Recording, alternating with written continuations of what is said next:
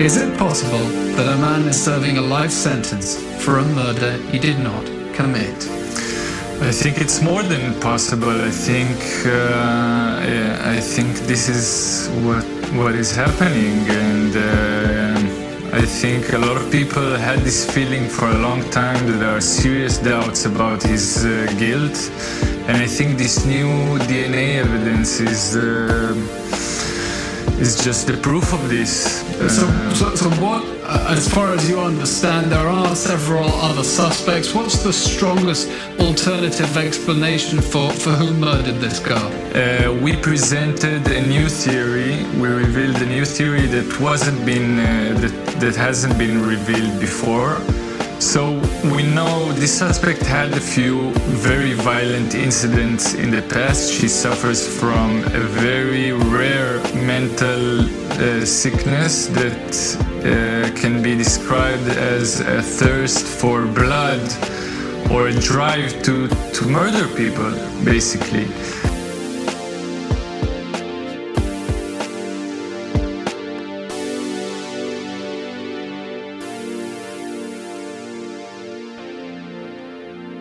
On December 6, 2006, 13-year-old Tair Rada walked up the stairs to the girls' bathroom with no idea what was waiting for her beyond the stall door. Well, that's one story at least. Some believe she walked into the bathroom with an odd-looking man following close behind. Or maybe there was a, quote, group of friends that turned out to be more of an angry mob. None of us are sure, and for good reason. This week, I present to you the Israeli version of Making a Murderer, complete with all the corruption, false claims, manufacturing of evidence, and to be fair, pressure applied to the police, maybe even more. This case needs to be known all around the world. Cases of this manner need to be known all around the world, not just where they take place. Because cases like this expose flaws in the justice system, expose flaws in our society. And we can't let that stand as people. I'm your host, Michael. Welcome to Strange and Unexplained.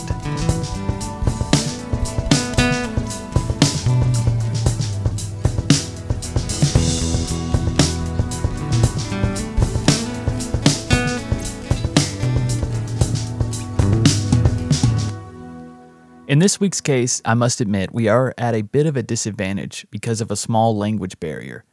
This case took place in Israel, so a lot of the names and locations that I'll be stating throughout the podcast are in Hebrew. So I will do my very best to pronounce them. I've looked up some of the more important pronunciations throughout this case, and I will do my best. A lot of them are hard to even say without a Hebrew accent, so bear with me. But nonetheless, this case is very important. We start in the small town of Katzrin in Israel, meaning most of the information, like I said, will be in Hebrew. However, there's a very good documentary which I used as a main study source for this case, entitled Shadow of Truth. Now, this documentary is available on Netflix. Like I said before, it's very similar to the American documentary of Making a Murderer. These documentaries both started around the same time as far as being creation and actually got released around the same time. And I think it's because of the language barrier. Shadow of Truth obviously didn't have the success that Making a Murderer did in America. I know a lot of people don't like to read subtitles. It's a lot of work. I know. I get it. But this case is worth it. This is a 4-part series on Netflix. I highly suggest that you watch this because there's just no way I could do this entire story justice in the way that they did. But in the documentary, you can hear the voices of everyone involved in this twisted, manipulative, almost unbelievable story. So in this small Israeli town, Nofi Golan is the only high school, consisting of around 600 students. And I think their grades are 7 to 12, but I'm not positive. Tair was an 8th grader at the time. She was 13 years old. And on that fateful day, Thayer was unfortunately the victim of a random act of brutality, or at least I believe so. The exact details of that day have been a bit tangled from the original version. But as best I can understand, Thayer was supposed to be in theater class, but had decided to skip and was sitting in a courtyard with some friends. She told the other girls she was thirsty and that she was going to get a drink of water. Then Thayer walked down the hall and up the stairs to the 10th grade girls' bathroom. Because the 10th grade class was all out on a field trip, the halls and bathroom were completely empty and quiet. When she walked into the bathroom, she was attacked and brutally murdered. She was shoved into a stall and locked in. The killer slashed her throat twice, stabbed her in the abdomen several times, and caused 7 impact wounds to her head. Then after all that, the killer took the knife and slit her wrist to ensure Thayer's death.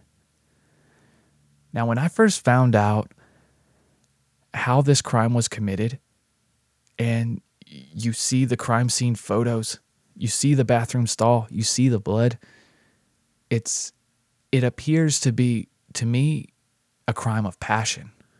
My first instinct was that, okay, I looked into the case before I saw the documentary a little bit, right? So I looked into the case. So I knew that the original man convicted was not who I thought did the case, right? So just from seeing these photos, though, I thought this has to be a crime of passion, right? Nobody goes to that extent, goes the extra step to slit the wrist. And I'll tell you how they knew that the slit wrist was post-mortem, or, after death, because there was no bleeding below the wound of the wrist. The body was already so drained of blood that there was hardly any left to come out of the wrist arteries. All right, so moving on. So this is how the crime gets reported, right? When Thayer failed to return home that evening, her mother, Yana, immediately knew something was wrong. She started calling everyone she knew. And when no one knew where Thayer was, Yana called the police. A small search started with friends of the family, other family members, extended family, to no success. And by this time, it was getting dark outside, and someone suggested maybe we should search the school. Room after room and hall after hall, there was no sign of Thayer. Now, it's not clear to me how these friends of the family got into the school. It seemed from the documentary that it was just 2 gentlemen that went in and searched the school. I don't know if how they gained entrance to the school. I don't know if the police let them in or whatever. But for whatever reason, I'm glad they did it. And eventually, their search led them to the 10th grade bathroom. The first stall was empty. The second and third stall were locked from the inside, and the man had to lift himself up to look into the stall. And unfortunately, there was Thayer. It took several police and friends to restrain Thayer's father and brothers when they heard the news. Thayer was the only girl in her family, and when she was born, her brothers were already years older than her. She was very loved and protected by everyone. Who would want to harm such a beautiful girl, and so brutally? What hatred did they hold against her? Now, I know I've seen Mean Girls, okay? And I have a daughter who's in middle school. And middle school kids can be some of the harshest and meanest kids around. And I don't think it's necessarily who they are. I know it's not who they are, because I too experienced middle school and going through it and realizing that people are trying to find out who they are, that people feel very insecure at that age. They're kind of just starting to establish who they are as individuals. Where do they fit into society? And everyone is very insecure. Everyone they haven't found themselves. They haven't found that confidence. And I think that is a a breeding ground for a hostile environment for kids, right? So I still haven't ruled out at this point that it was a crime of passion. But to this extent and this brutality, I just don't think this is definitely not the typical middle schooler, right? The events of that night understandably shook the whole community and put everyone on edge. There was a child killer loose, and inside the school, no less. The investigation started immediately and very intensely. You can imagine the pressure that was on the cops to find out who did this, and fast. Parents were afraid to send their kids to school. At the first the media and police, they started questioning students and staff at the school. This only added to the tension. Kids were suspecting each other, and parents were afraid of children. There was even one interview with Tair's mother where she mentioned another classmate by name and actually thought that she may have been responsible. She was a rival of Tair's growing up, just, being in a small town, and they had a lot of the same interest. I think they danced together. They did different sports and things together, and they were both very good in school, very pretty girls. They were like rivals in a way. But to me, it almost looked like a healthy competition. Looking back now, it didn't seem like this girl was capable of doing this type of murder. But then a break came, finally. 3 days later, a teacher told police she saw the school gardener acting odd in the teacher's lounge. Okay. The gardener was picked up and taken in for questioning. But it turned out that he was not even in town that night, and his alibi checked out, so he was released. Then when police started looking through everyone that was at the school that night, they noticed a man who looked a lot like the gardener. Just looked like him, right? And so Roman Zadorov enters our story. A Ukrainian-Israeli immigrant who did not speak Hebrew well and was working installing tile in the school cellar on the day of the murder. It also turned out that Roman's work visa was not exactly legal. Roman was taken into custody and interrogated vigorously. He was eventually put into a cell with a paid informant to try and get a confession from him. And by this time, Roman had been kept for days with no outside contact. So you're an immigrant in a place where you barely speak the language. You're trying to work. You're trying to find work. You finally find some. Happens to be in a school. And you happen to look like somebody who was suspected of being suspicious. And next thing you know, then you have a fraudulent-looking visa, or what do they call it? The work permit, or whatever you want to call it. Almost like a temporary passport visa, but it was sketch. And then so this all adds up to this, right? And now he's kept in a cell with a paid informant. Now, this paid informant, it's definitely worth noting, was paid a salary by the police. He was an ex-criminal. He was paid a regular salary by police to do this type of thing, to be in cells with people, with criminals, talk to them. And if this man happened to get a confession, of course, everything in the cell was taped, right? Recorded. If he happens to get a confession, his salary would be like tripled. Let me just put that in perspective for you. A confession just was huge. That was his goal. Like if he got a confession, he could basically live months on the amount of money that was paid to him. So he's highly motivated to get whoever enters that cell to confess. The informant told Roman if he confessed that he killed Tair in a fit of rage and did not remember doing it, he would only get convicted of manslaughter and may get an easier sentence. But with the evidence the police had brought against him, if he kept fighting it, they were definitely going to go after the life sentence. Okay, so You might be asking, what evidence do the police have against him? Well, that's a great question, because at this point, the police had none. Other than the fact that Roman worked at the school, they had none. They had nothing.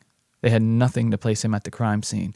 There was no blood on the clothes or the shoes that he was wearing that day. There was no hair on him that was Taylor's. There was no blood. There was nothing that matched. Now you tell me, you kill someone in a bathroom stall.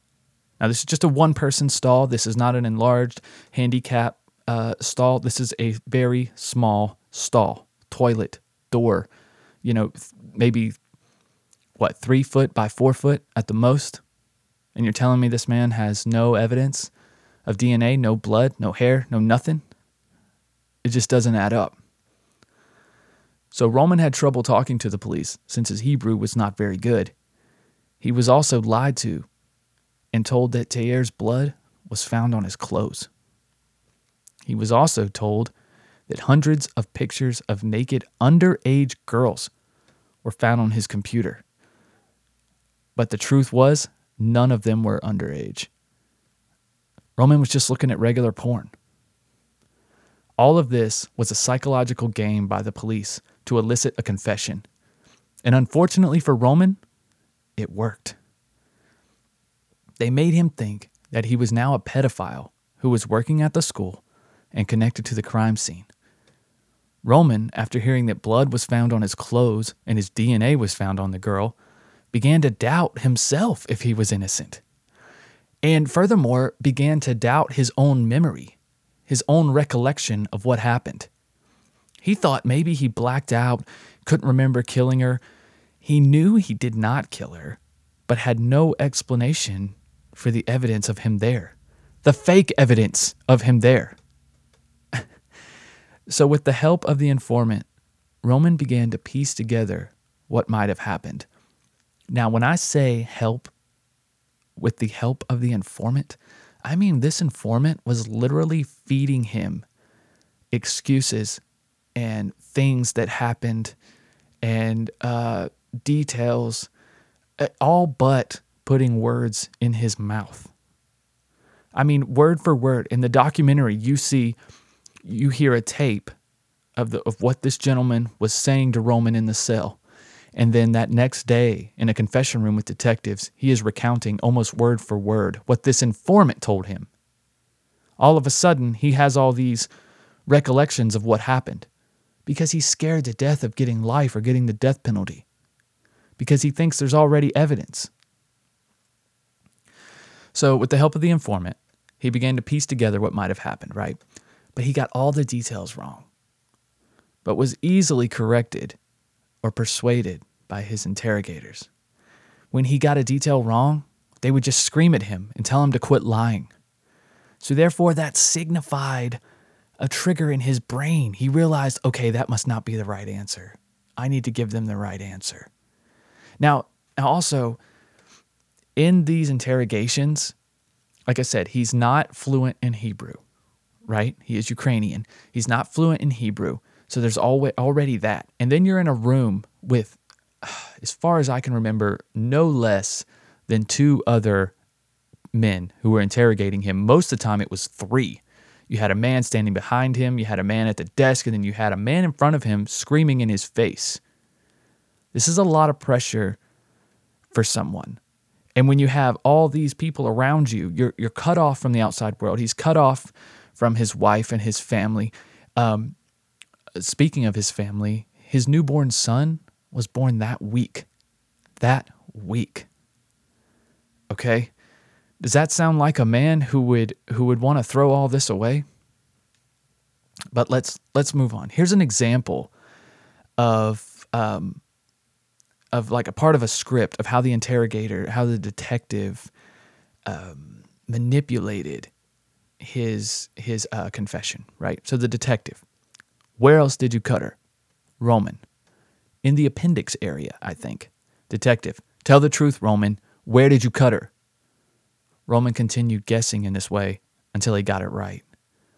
The detectives made a mistake all week, telling Roman that Taylor was found on the 2nd floor. But where she was killed was an area between the first and second floor, a mezzanine.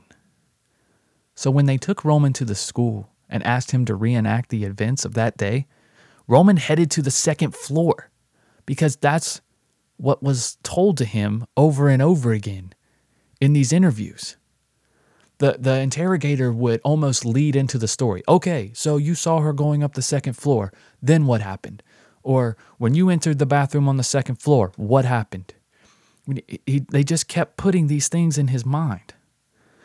So when they took Roman to the school and asked him to reenact the events, Roman headed to the second floor. But the police made a huge mistake here.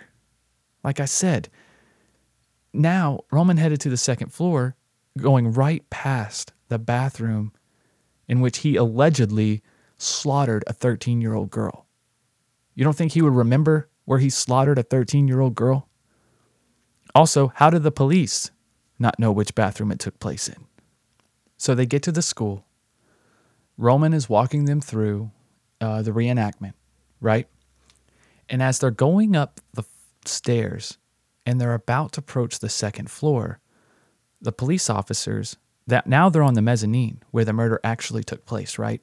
They're getting ready to go up to the next level bathroom, and they see the police tape from the actual bathroom was taped off, and they stop Roman there, even though Roman was going to walk right past it to the second floor like he'd been told over and over again.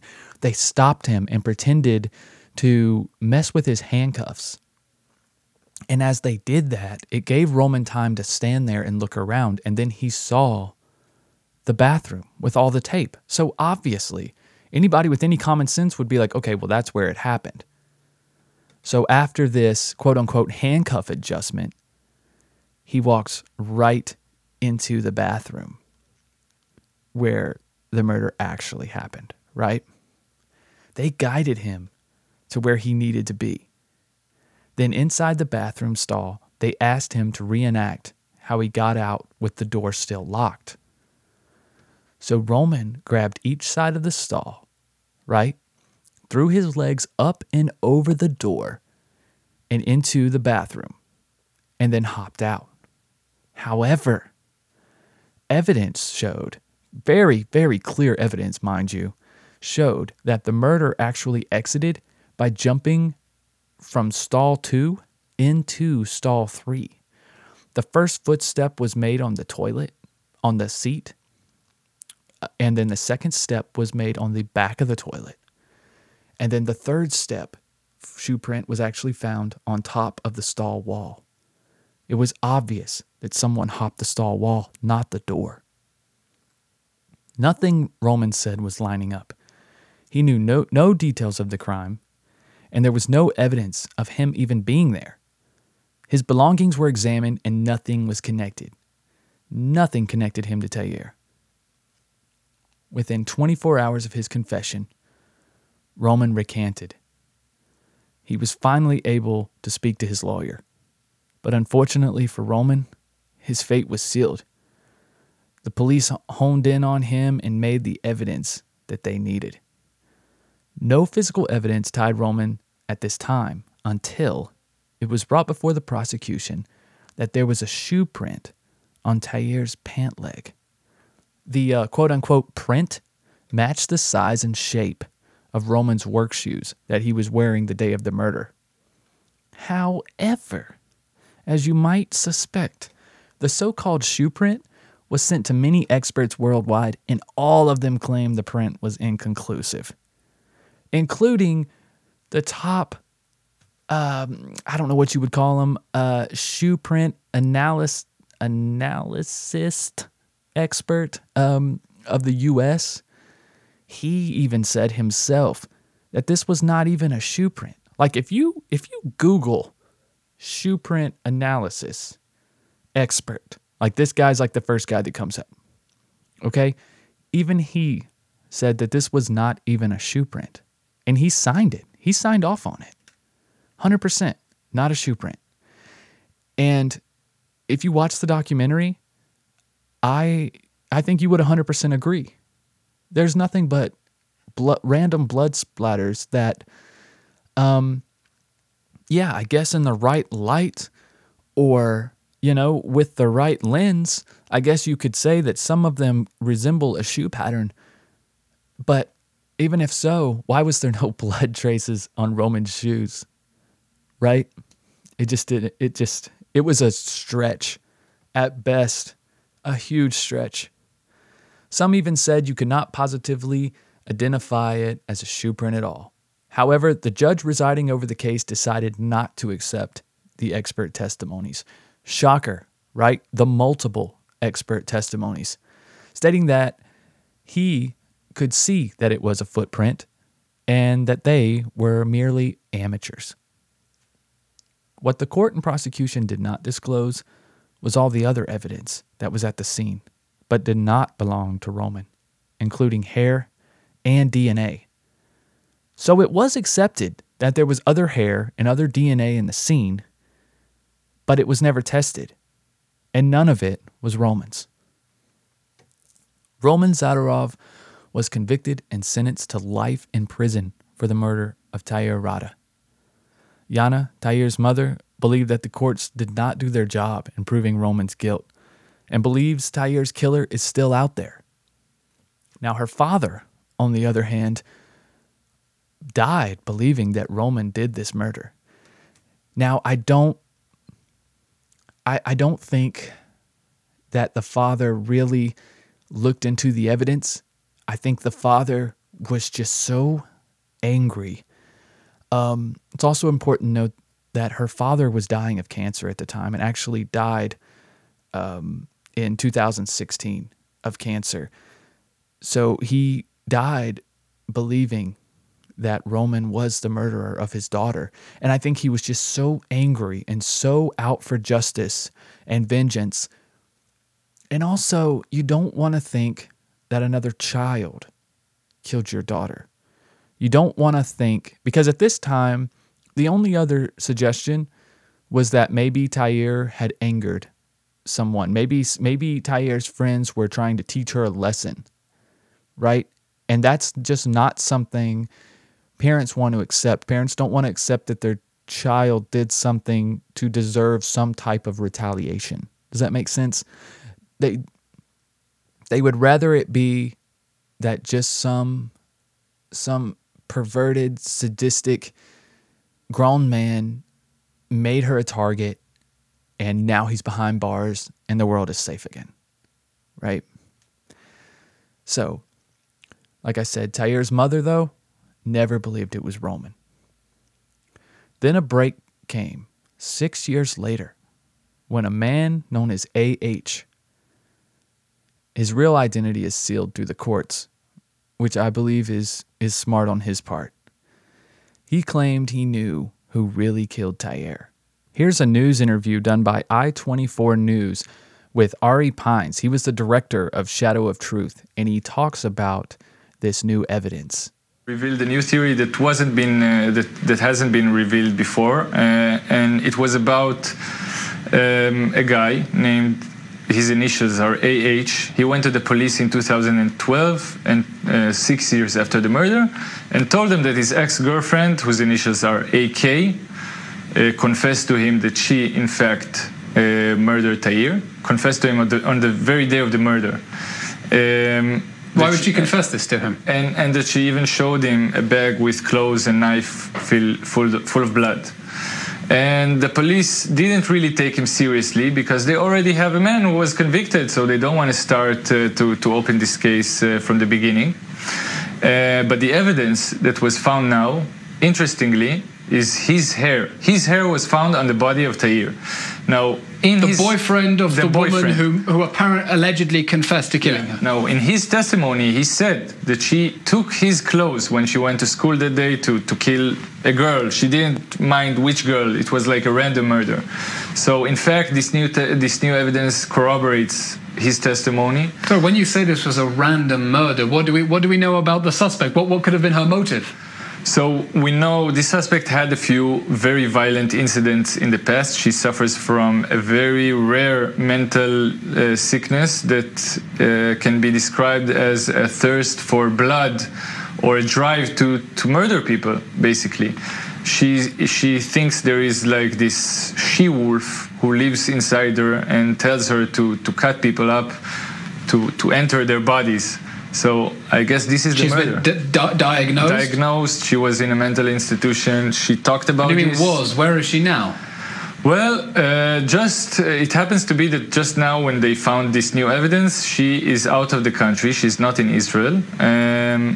She's abroad, and my guess is she's never coming back. And I think the Israeli prosecution, which still doesn't admit that she is the murderer, they still say Zadorov, this janitor, is in fact the murderer. So let's have a look at that. What evidence is there that Zadorov did it? Why would the prosecution be so insistent that this man did it? Well, he confessed. And in Israel, this is enough to put you in jail for the rest of your life. Even though, as you said, the evidence points towards this woman. And even though in the Supreme Court, two judges in the Supreme Court said he was guilty, one judge wanted to vindicate him. So briefly, what happens now that they presented this evidence? Could they indeed do a retrial as the defense attorneys are demanding? I think we're headed towards a retrial, definitely. Maybe it might take a few months, but I think it's only a matter of time. A shocking story, and one horrific injustice will have been compounded by another injustice if it turns out that an innocent man has been in jail all this time. Ari Pines, director of Shadow of Truth, thank you very much for joining us. Okay, so now we have a very interesting, seemingly far-fetched theory, right? That this girl named A.H. Randomly committed this murder because she just wanted to kill anyone. And she attended this high school and knew how to get in, knew where the bathrooms were, wore her boyfriend's clothes. Also, something that Ari did not mention was the fact that she took like an ace bandage and actually wrapped her chest. She wrapped her breasts to flatten them.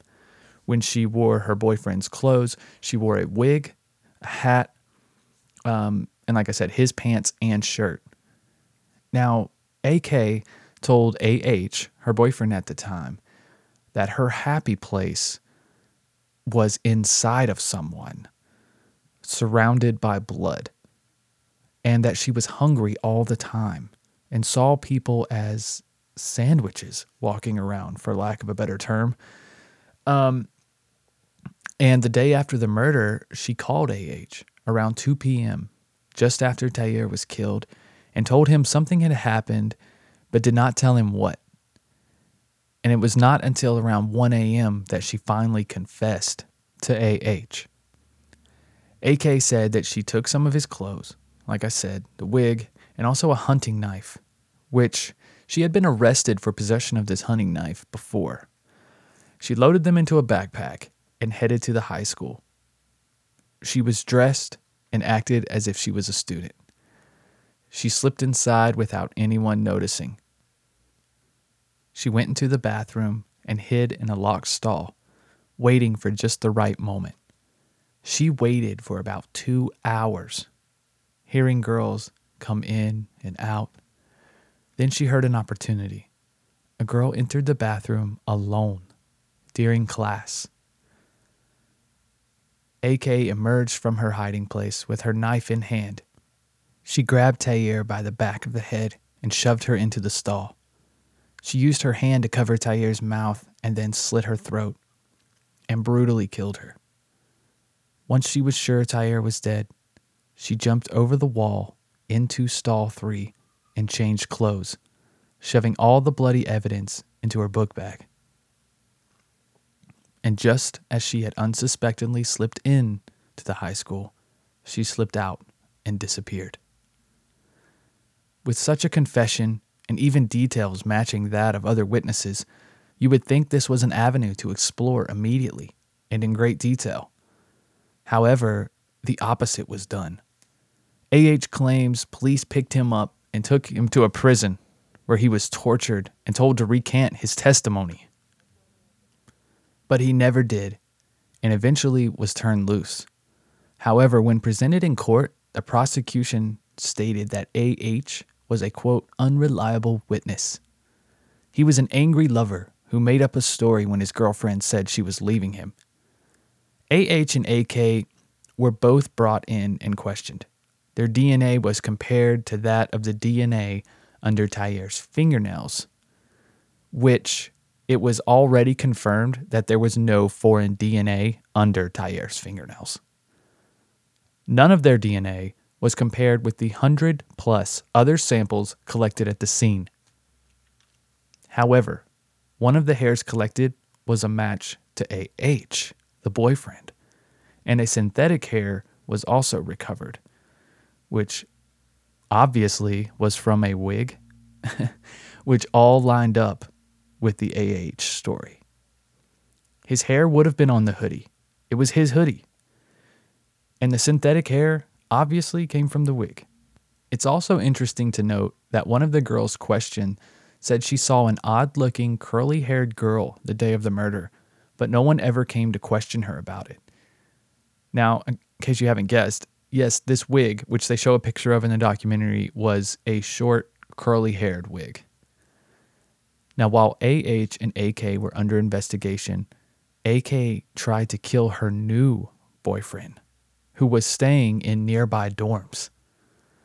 AK was taken into custody and admitted to a psychiatric hospital where she stayed until her release in 2015. So apparently she goes to her new boyfriend's dorm and asks, I guess very bluntly, to come inside to have sex, right? So he invites her in. As he's walking in, he turns around and she immediately takes like a shard of glass from a broken bottle or something of the sort and holds it up to his neck. And actually, he said that she was providing a lot of pressure. Like she was actually trying to kill him. He's lucky to be alive, honestly. But she failed in taking his life. He was able to fight back. And she was taken into custody and admitted to a psychiatric hospital, where she stayed until her release in 2015. Now, as of April 2020, the state has opposed a retrial for Roman Zadorov, and he is still serving this life sentence for Tayyar's murder, while in my opinion, the real killer is still out there somewhere. She's not in Israel anymore. She has left Israel, but she's still out there, as you heard, from Ari Pine's interview with the news channel. But she's still out there. And to this day, Yana Rada, Tayyar's mother, and many members of the public believe Mr. Roman Zadorov is innocent. And I don't understand how you can look into this case and not believe he's innocent. But even more frustrating than that, even more frustrating than a man serving 10+ years already in prison for something he didn't do, is that Tayyar's killer is still on the loose. Someone who has expressed a unhealthy obsession with blood, someone who wants to kill, someone who has said that they are unable to control, and obviously they're unable to control this urge. You know what's very interesting about this case to me is that if this girl continues to go on, if AK continues to live on and do this, which in my opinion, she will, I think she will hurt someone again. She will kill again. The urge is going to be too strong. We may be looking, at least to my knowledge, one of the first sexually motivated female serial killers. And correct me if I'm wrong, but I don't know of another woman who killed for, and I'm not saying that she is molesting, but it gives her pleasure. It gives her pleasure to have the blood on her. It gives her pleasure to cut someone open, to see what's on the inside. And she blames this on being a child and being around her great-grandfather, who was apparently a warmonger, a very violent man, a very sadistic man, but he cared for her greatly. And she remembers one time being out.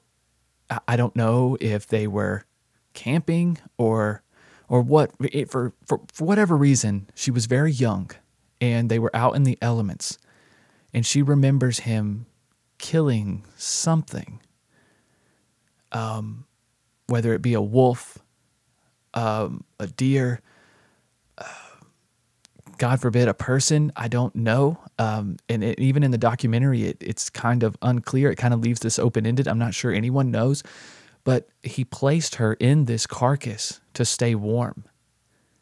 And she was in this dead, freshly dead carcass for some amount of time, and she believes that it saved her life, and she felt warm. She felt safe, covered in this blood. And she blames that with her now obsession with this. She feels that, I guess it taught her at a young age to not value human life as much. I don't know, but that's just a little insight into how she thinks. It's very twisted. It's very disturbing. But nonetheless, that's where we're at. That's the type of person that we're dealing with here with AK. She is still on the loose somewhere. But again, guys, I highly recommend you watch this documentary, Shadow of Truth. It's quite hard to find on Netflix. You pretty much have to type in the whole thing, and like I said, it's subtitled. The entire thing is in Hebrew. But if you have to slow it down, if you have to pause to read or whatever, it's so worth it. It's so worth it. It is one of the best crime documentaries that I've watched in a long time. And this case needs to be more publicized. It needs to be out there because an innocent man is in prison right now for something that he did not do, like many men. But I think, it's our responsibility, especially in America, where, we have our own issues, but we also have the broadest reach when it comes to media, when it comes to newscast, when it comes to just publicizing anything or publishing anything. America is the hub, and we can help. I really do. I think more awareness needs to come about this case and cases like it. All right, guys. So those are my thoughts on the case. Those are the facts. I'm sorry I didn't have more clips and more audio, but as you may have guessed, most of them are in Hebrew anyways. So you guys most of my listeners, I think, would be unable to understand and comprehend that, and I would just be reading the subtitles to you. So I figured I would just talk. So you may be tired of hearing my voice in this episode. So let's bring in another voice. Let's bring in my good friend Lauren for this week's Lauren Synopsis. I'm pretty sure I know what side of the fence he's gonna be on. Let's kick it, Lauren.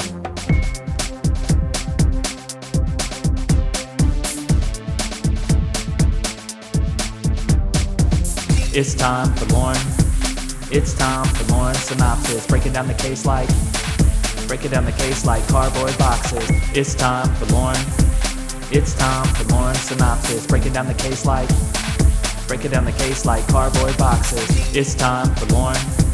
It's time for Lauren Synopsis. Breaking down the case like cardboard boxes.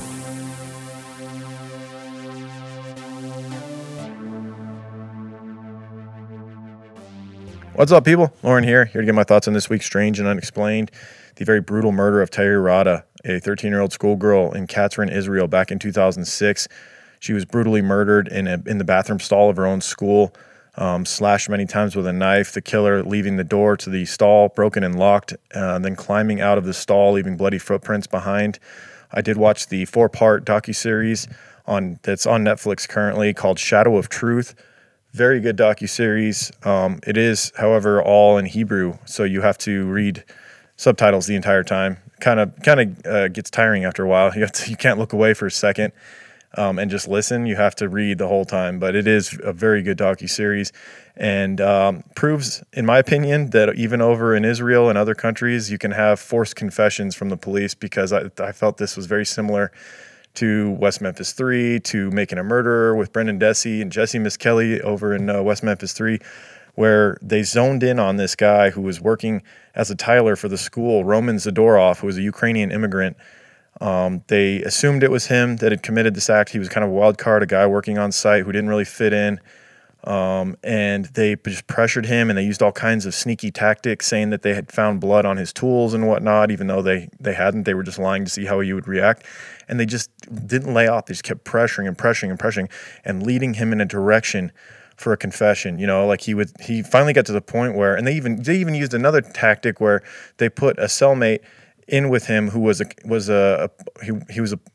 working for the police. He was a former criminal who was now working and being paid by the police, not only like with $30 an hour or something he was making, but also he was getting an extra like $12,000 if he got a confession from the guy. So the guy was willing to do anything.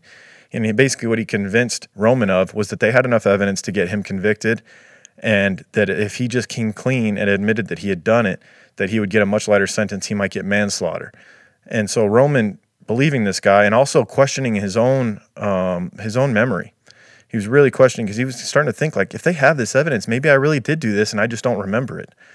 And eventually he decides, okay, I'm just going to confess to doing this even though I don't remember doing it, and maybe I'll get a lighter sentence. They then lead him on. Once he decides he's going to confess, he says he did it, then they then lead him in the direction of how he did it based on the evidence. So he starts saying, well, I did it this way. Just like in the West Memphis 3, Jesse Misskelley had so many details wrong initially until they steered him in the correct direction of what to say to match the evidence at the scene. He didn't even know where the bathroom was when they took him to the school. He thought it was on an upper floor when really it was on the mezzanine. Speaking about Roman, so like they basically had to like stop and act like something was wrong with his handcuffs to lead him in the right direction of where the actual murder occurred, because the guy didn't freaking know, And nonetheless, they got him convicted, and he is serving a life sentence right now. But in part 4, there's some shocking revelations. They go through, I think it's the third episode, they talk a lot about the classmates, and they throw some suspicion their way. But then really it comes down to a guy that goes by the initials AH that comes to police and says that he knows who killed Thayer, and it was his ex-girlfriend who had recently broken up with him, which seems a little fishy. Your girlfriend you've been dating her for 6 years after this crime occurred. The perpetrator allegedly is already locked up, and now you come and say that your ex-girlfriend who just broke up with you and broke your heart killed this young girl. However, so much stuff is believable about his story. He says that she comes to him one night and shows him this backpack filled with a bloody knife, bloody clothes, and his girlfriend has some serious mental issues. She loves the sight of blood. She feels comforted by it. She wants to pull the innards out of people when she sees people walking around, supposedly. She just sees them as food or as like a carcass that she wants to crawl up inside the warm body of. It's very disturbing, what's going on in this woman's head. And she goes by the initials AK. And the documentary never gave their names. The documentary must have been concerned about a potential lawsuit or something along those lines. But very disturbing. And by the end of the 4th episode and the end of this series, I was fully convinced that this AK character, who then went on to get put in a psych ward for attempting to murder someone else and then coming clean about all the thoughts that were going on in her head about wanting to crawl inside of a person's body. And that's the only place that she felt comfortable. And it stemmed from a lot of stuff in her past with her grandfather, who was a brutal man, apparently. But yeah, I do believe, unfortunately, that Roman Zadorov is another victim of a forced confession by police who were, I think they saw an opportunity in a guy who, the population in Israel may not care about, a Ukrainian immigrant, and they saw this guy's an easy person to pin it on and get this case closed, and get the public settled down, because the public was outraged by a young girl being murdered in the bathroom of her own school. They were very scared of who this could be. So if they get this person locked up, they get a confession, boom, their job's well done, and I just think they railroaded this poor guy, and I hope justice is served at some point. But yeah, and the irony of it is that this AK character, I don't know how the justice system works over in Israel too much. I don't know, but I think she had a good chance of actually getting off on insanity and ending up right where she is now anyway. She's in a psych ward for her behavior. So, that she may have been convicted. They would have had closure. The family would have known for sure who did it. And also she may not have even ended up in prison anyway, because she's truly disturbed for sure. So yeah, that's my thoughts on this week's Strange and Unexplained. Hope you guys enjoyed it. See y'all next week. Once again, another excellent synopsis by Lorne. Always appreciate his point of view, always appreciate his insight. One thing he did get wrong, no problem, Lorne, no big deal, is the fact that AK is not in a psych ward anymore. She is been released as of 2015. So nobody knows where she is. She's not in Israel anymore, but she is out there. But I do believe that if she would have confessed, there was a good chance of getting off on insanity. I do believe there was enough of that there, but that is just, as we've seen in this case, I just don't think that is as satisfactory to the police, even though it seems all of Israel at this point and most people in the world that have seen this documentary would rather the truth come out and would rather this person that potentially committed this crime to actually be off the streets. But that's the story, guys. That's Shadows of Truth, and I think that is a great name because that's exactly what it feels like. It's just a man who was framed, and there are shadows of truth all around him, but no one, at least in the justice system, it seems, or 2 out of 3 judges, as you've heard in the interview, he said that one judge did want to vindicate him, but two did not. So 2 out of 3. But it is important to note that one of those 2 judges that were against him was the judge that passed down the sentence in the first place. So in order for someone to go back on it now, he would have to admit his wrongdoing. As we know, many people in the justice system do not care to do that. Because why? Because people will lose faith in the justice system, as if people could lose any more faith in the justice system. But that's neither here nor there. But guys, I want to get to some more positive things. I want to thank the listeners of the show. I want to thank my new Patreon supporters. And if you don't know what that is, it's patreon.com/Sandu podcast, S&U podcast. Or if you already have Patreon, you can Patreon and then search Strange and Unexplained. And guys, for $3 a month, you get access to all of these episodes early. They're released on Thursdays instead of Monday. So the Thursday before, you'll have access to these full episodes. And also I have a couple smaller shows on there. I have one called Strange Shorts, and they are more informal. Yes, if you can believe it, even more informal than the regular episodes. But that's part of how I wanted to do this podcast. I'm trying to be down to earth. I'm trying to be like a friend bringing you cases. And this is how I enjoy podcasting. This is how I enjoy talking about these cases. So hopefully you guys enjoy this approach as well. I mean, obviously you're still listening, so you must like something about it.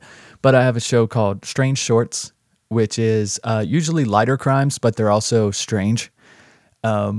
And a lot of times those episodes still end up being 20, 30 minutes. So it's like a whole nother episode. And then I also have another podcast called the Palate Cleanser Podcast.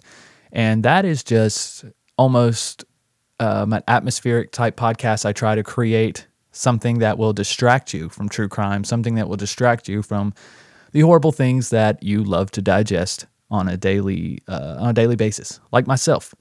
Sometimes I need my own palate cleanser, and I enjoy doing those. It's fun. I get to be musically creative.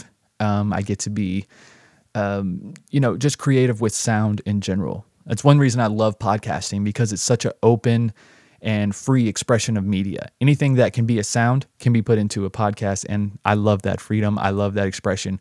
And like I said before, in the Welcome to Strange and Unexplained, and in the first episode, I talked about how this podcast will be changing. It will be evolving. There'll be new elements brought in. There's no way that I'll stick to the same format for the entire life of this podcast, but I will continue to do it. And so expect that. Expect to be kept on your toes, and especially in the Patreon experience. I put forth a lot of creative energy into that. Because those people, directly help fund this podcast and help keep it on the rails, if that makes any sense. But I want to thank one of my new supporters, Esther Ludlow from Once Upon a Crime. Esther has been a huge supporter and a huge advocate of not only Strange and Unexplained, but also True Crime Guys, which, if you don't know, Strange and Unexplained is a True Crime Guys production. True Crime Guys is a podcast that me and my friend Lauren, who you heard in the synopsis, started 4 years ago. And we're still going strong with that show as well. So if you haven't checked out True Crime Guys, definitely check that out. But thank you, Esther, as well as all my other patrons that are still donating on a monthly basis. Like I said, I have a $3 tier where will get you access to all of the audio posts on the Patreon. And so pretty much everything audio. And then I have a $5 tier where you will receive an exclusive Strange and Unexplained Patreon sticker in the mail, which there's pictures of on the Patreon and also on social media at Sandu Podcast. And you will also get access to the video on the $5 tier. I call it Strange Visuals because you have a visual sticker, and obviously there's video of me talking and things like that. So I also plan to maybe put up some artwork, maybe paintings that I've done, things like that. I don't know. I'm still learning with this podcast. I'm still finding new avenues for expression and for entertainment. And like I said, this podcast will always be changing. But if you can't afford the monthly donation, no big deal. Another good way to help this podcast is obviously tell your friends, share on social media, tag at Sandu Podcast on Instagram, on Twitter, whatever. Hit me up if you have a suggestion, or you could leave a review. Like many people have done, we're up over 40 reviews, which is pretty freaking awesome. Now, not all of those people actually typed anything in the review. Some people just clicked 5 stars. That's a great way to help the show. But I have a new review this week from Shivy. She says, appreciate the calm layout. Appreciate the calm layout and down-to-earth approach. 5 stars. Thank you very much, Shivy. That's in the U.S. So I appreciate that very much. Like I said, there's been others that were reviewed, but if you don't type anything, it doesn't show me your name, so I can't give you a shout out. But if you'd like a shout out, that's the best way to do it. Guaranteed, I'll give you one. But guys, thanks for listening. Like I said, if you have a case suggestion or any type of suggestion for the show, hit me up at Sandu Podcast on Instagram, on Twitter. That's S&U, the word and spelt out, at S&U Podcast, or Sandu Podcast as I like to call it. That's on Twitter, Instagram, and then at Strange and Unexplained on Facebook. You guys go give us a follow, give us a like, share. We really appreciate that very much in these early stages of the show. All right, guys. So I think that's enough rambling. I'll see y'all next week. Remember, be strange. Just don't be a stranger.